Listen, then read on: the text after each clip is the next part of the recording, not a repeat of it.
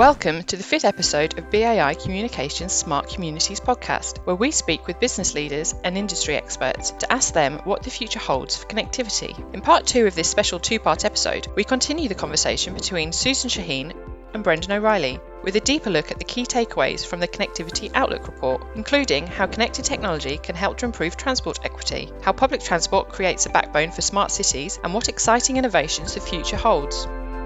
How important is it for us to take advantage of some of the technologies that improve equitable access? And some of the research you've done around this would be really great for people to hear, I think.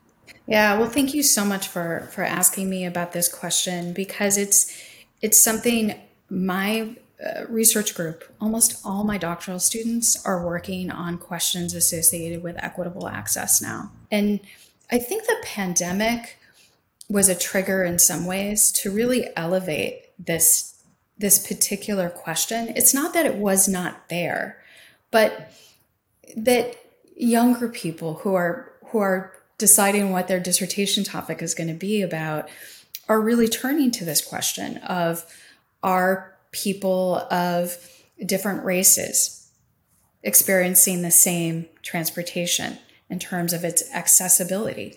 Are lower income people, are people living in more rural areas getting the same type of access, relatively speaking? What about women? What are their experiences on public transit, for example? Is it the same experience of a man, for example? And so what we've been seeing more and more is that the more you ask questions about equitable access, the more there's opportunities to provide more equitable access. We did a photo voice study, which is really fascinating, which really allows you to look in particular at things like infrastructure. And so we were doing a study on first mile, last mile connectivity with services like Uber, Lyft. And we weren't going in necessarily expecting to find certain things. This is why I love to do research, right? You have questions, right? That you want to look at accessibility, you want to look at first mile, last mile. But one of the biggest takeaways we had, actually there's two, and one is super related to your research.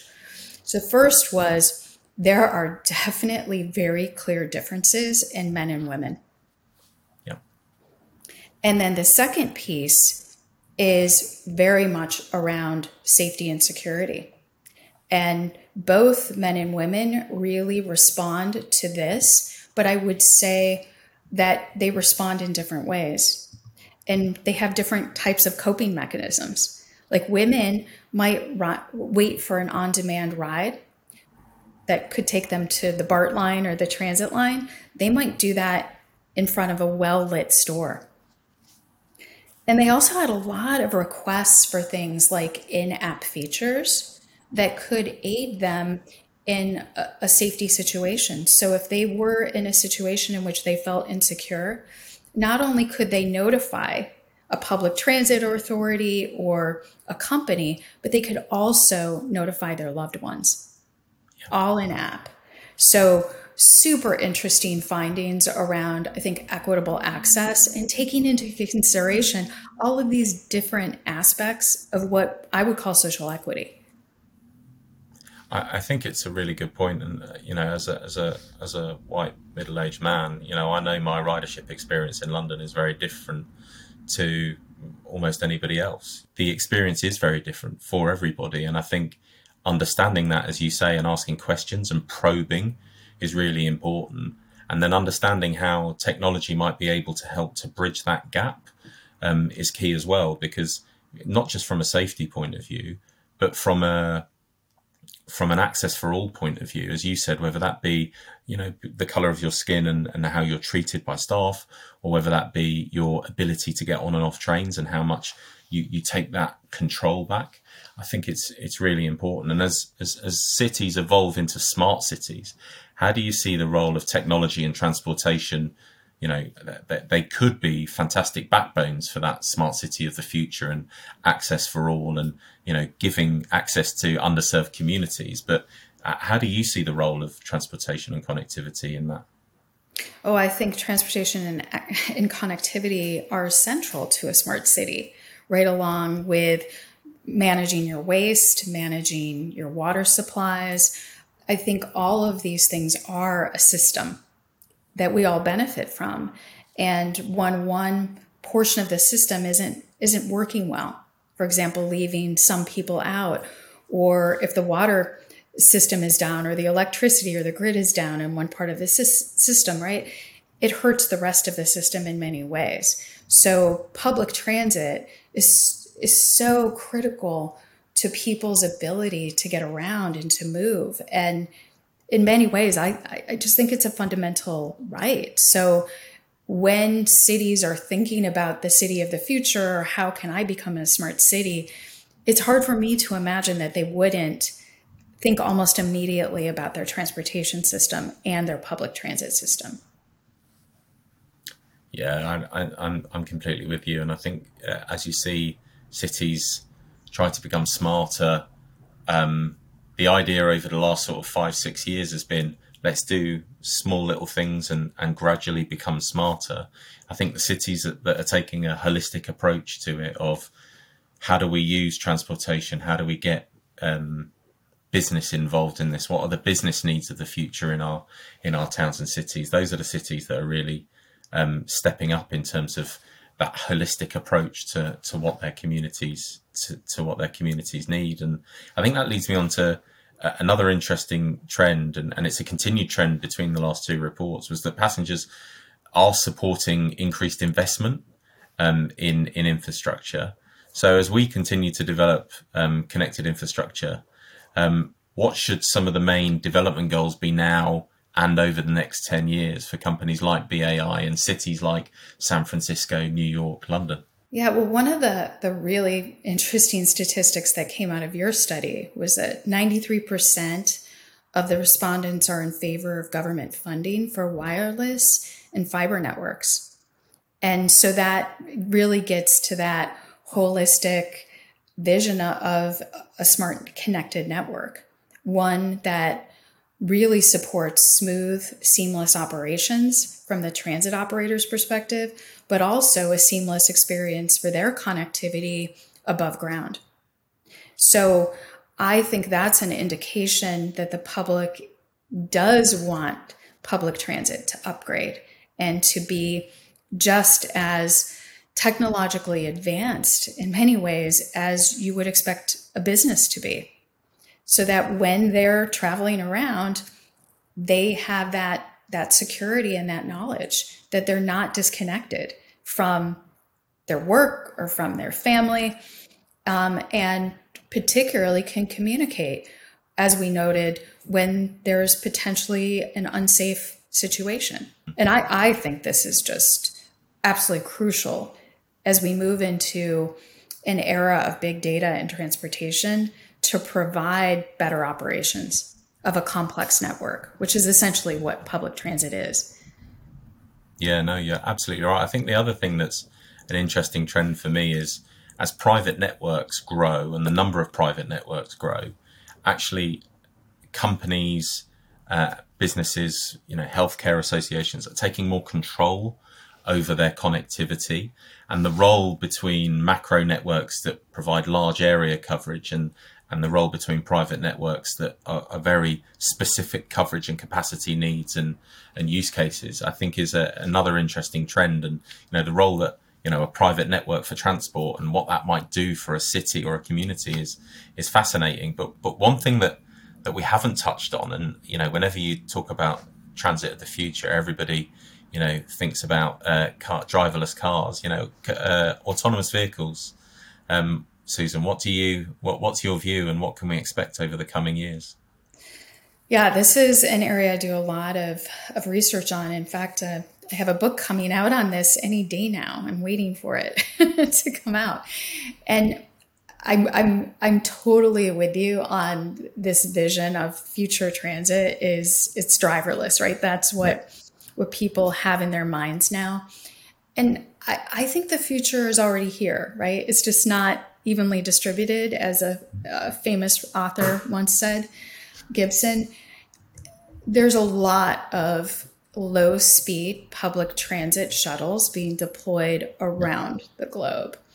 We just received a really substantial grant from the Department of Energy to test one of these systems on a college campus. And we have a bunch of really cool use cases, including a social equity one that's focused on staff who've been moved out of the campus environment because college campuses just continue to grow and they need more space. So moving some of the staff off into the city, but the implications for them is then I have to bring a car and then there's just no place to put the cars.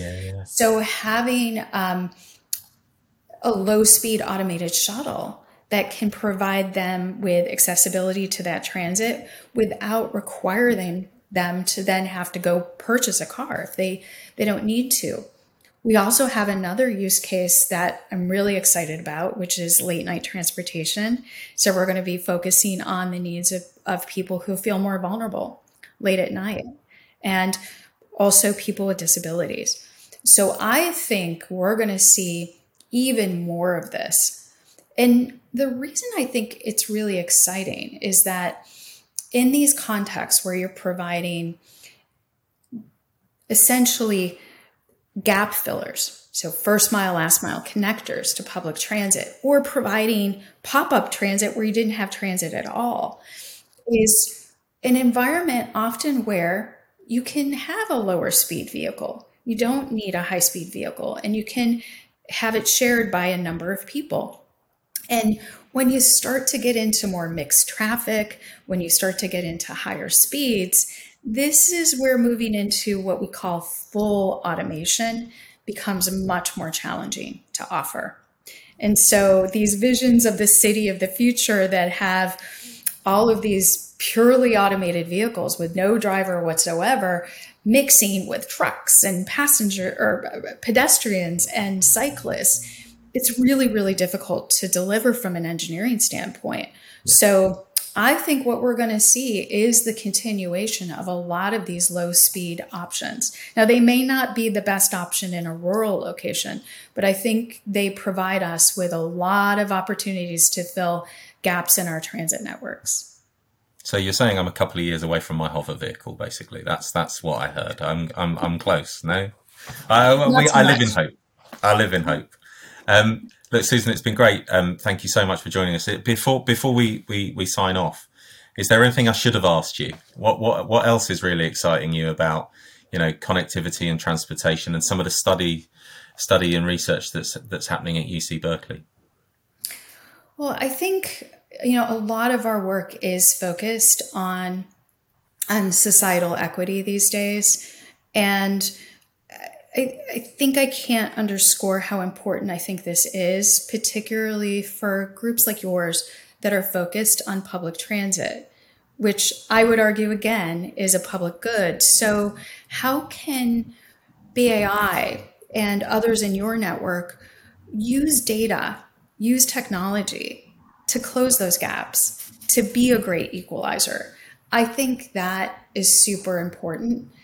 And the second thing I want to leave you with is sustainability, right? We're facing climate change, and public transit and higher occupancy vehicles, more active forms of transportation are going to get us closer to carbon neutrality and moving us away from car dependency and fossil fuels. So I think really also understanding and communicating the benefits of public transit and moving a lot of people in the same amount of space as many times a car is super critical. And how can we use data to help measure and track that and provide performance metrics and feed into the conversation about reducing our greenhouse gas emissions? Oh, it's such a good point. I think, the Connectivity Outlook report has highlighted a number of issues, but actually it's by bringing together that report with research that you're doing and actually talking to transportation authorities and cities like we are in New York and San Francisco and London, that you truly understand the the opportunity that's out there to start to build the city of the future. And the idea of a connected backbone, transportation as a connected backbone, not just for connecting people, but data and enhancing their experience. Equitable access is absolutely something that, we need to continue to drive for.